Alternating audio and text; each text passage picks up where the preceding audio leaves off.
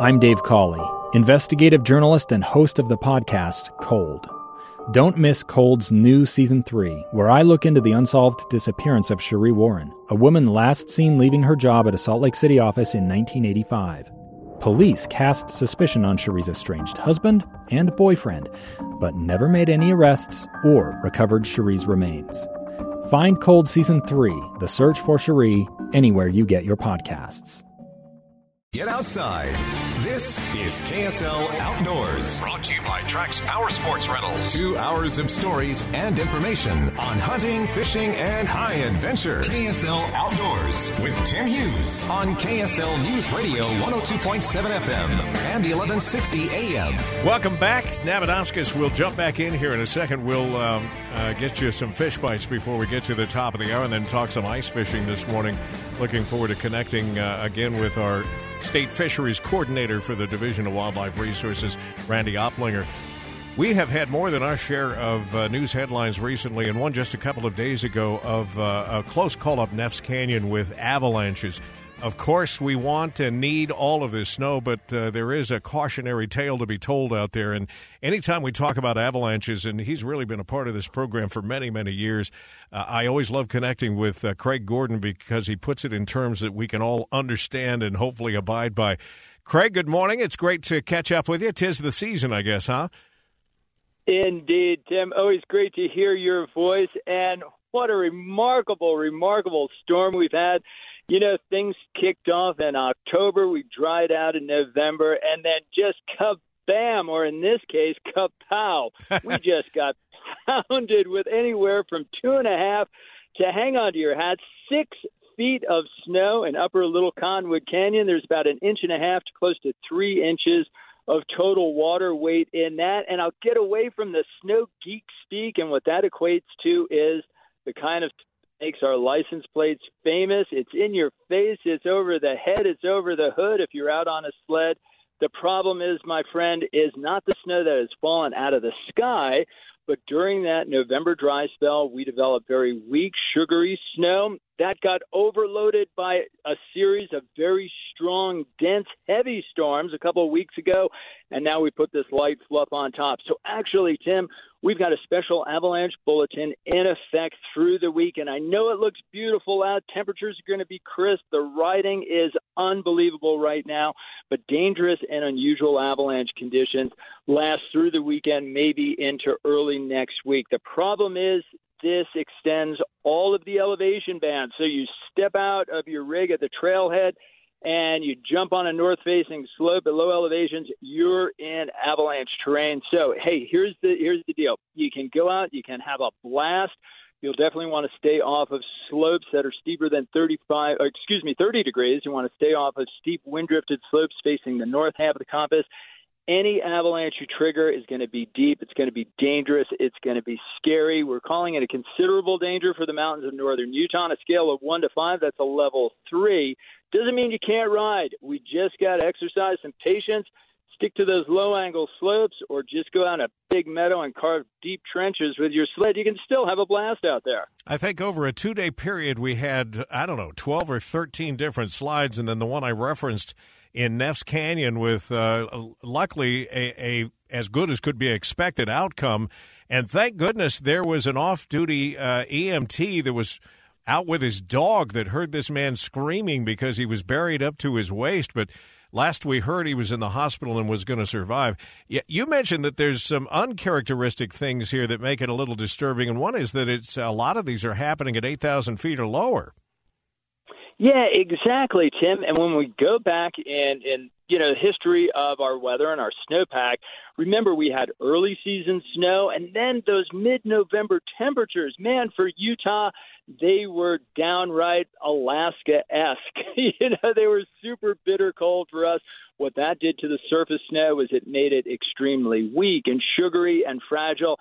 And now we're stacking up all this snow on top. So, yeah, generally those lower elevation slopes are our go-tos in times of elevated danger. This is unusual for us, so we definitely going to want to pump the brakes this weekend. But remember, all we need to do right now is just exercise a little patience. We are off to an epic start to the season. Eventually, things start to turn the corner. Right now, I know our stoke meter is on an 11, and that's on a scale of 1 to 10.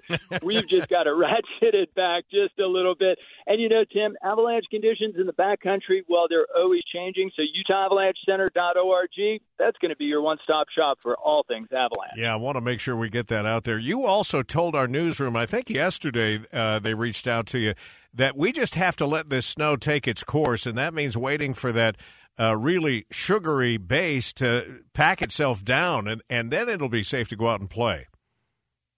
Exactly. So patience on our part is really the big ticket item. And then time on the snowpack's part and working around that agenda is the other component to this.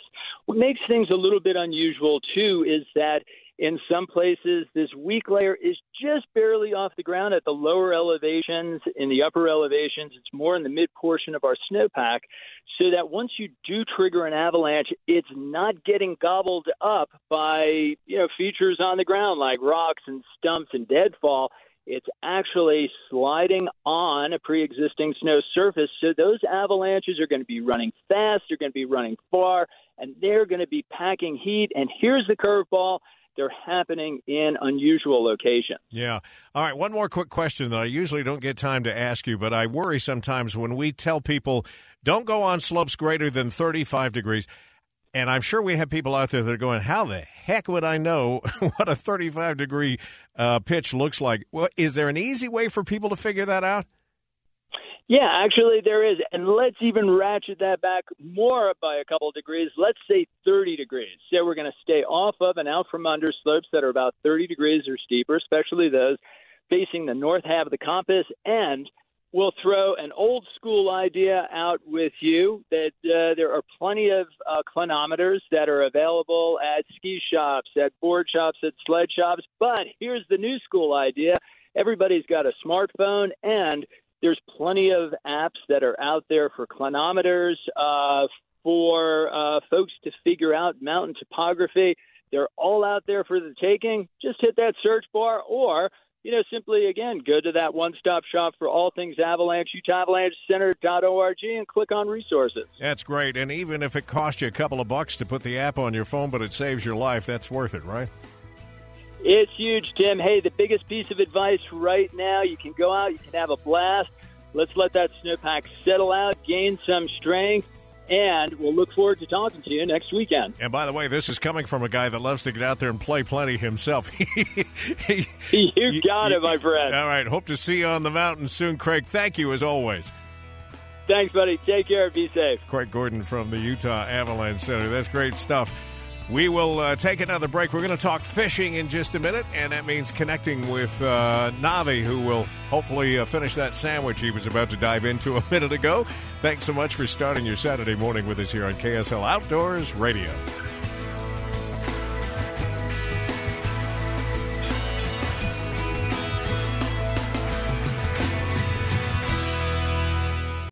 Two years ago, Americans watched in horror as a crisis unfolded at the Kabul airport. There's desperation and anguish. More than 80,000 Afghans have since arrived in America, but this story is still unfolding. I'm Andrea Smartin. In my new podcast, Stranger Becomes Neighbor, we'll find out what happens to these new arrivals in our communities. Who would help our newest neighbors?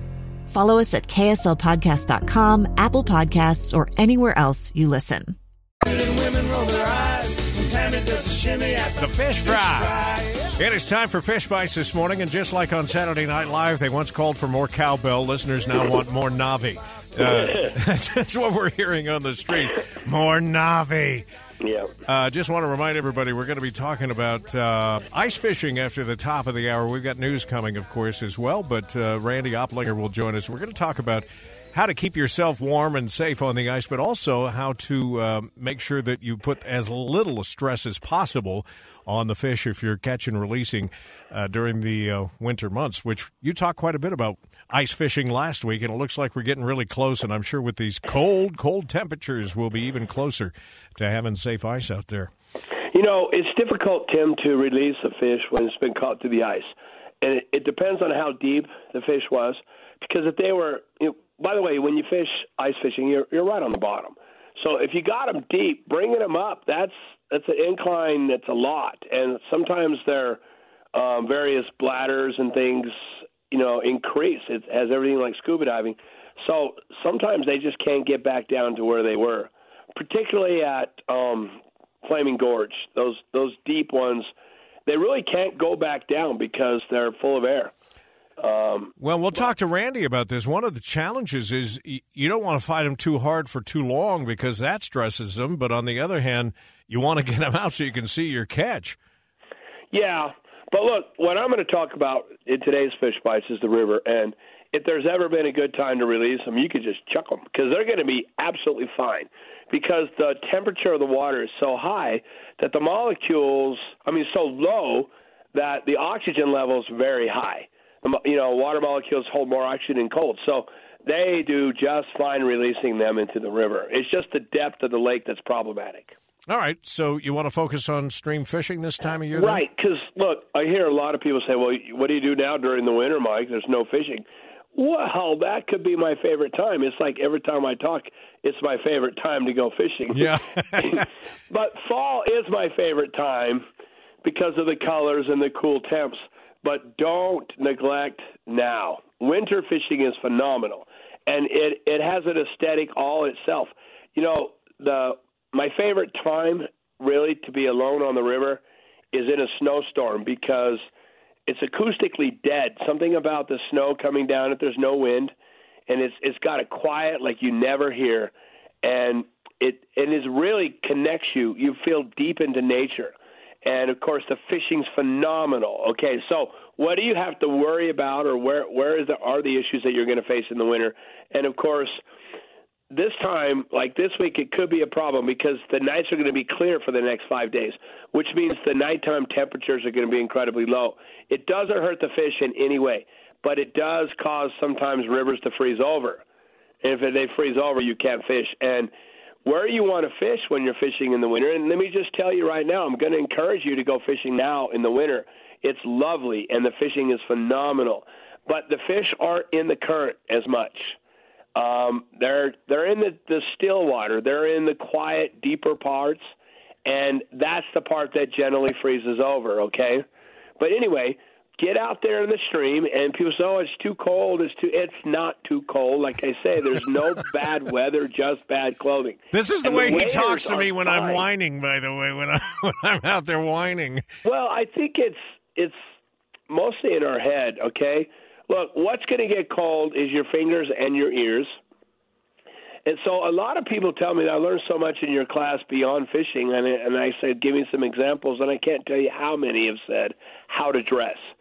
So I'm going to focus on not what to throw at them, which is generally what I speak about. I'm going to tell you how to dress. And the key is this. You overdo your torso and your head.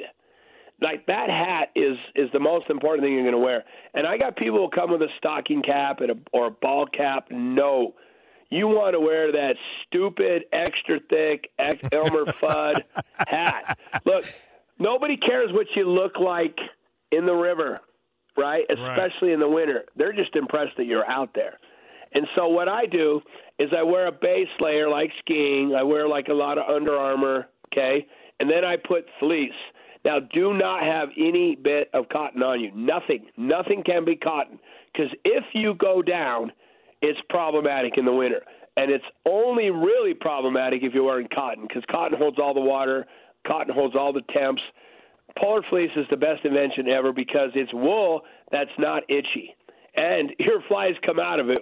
You put a fly in a wool sweater, it's gone forever, so just cut the line and forget about it.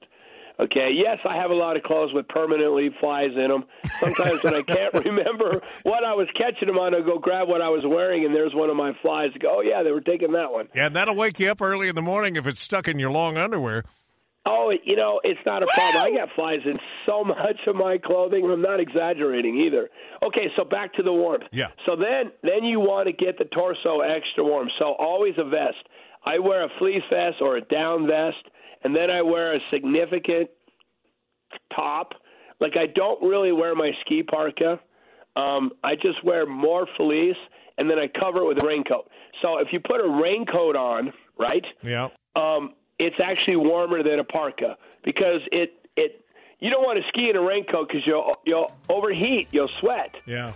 Which is fine when you're fishing, and more importantly, don't tuck it into your waders. I can't tell you how many anglers will put it down, put their waders over top of everything because it's more cozy.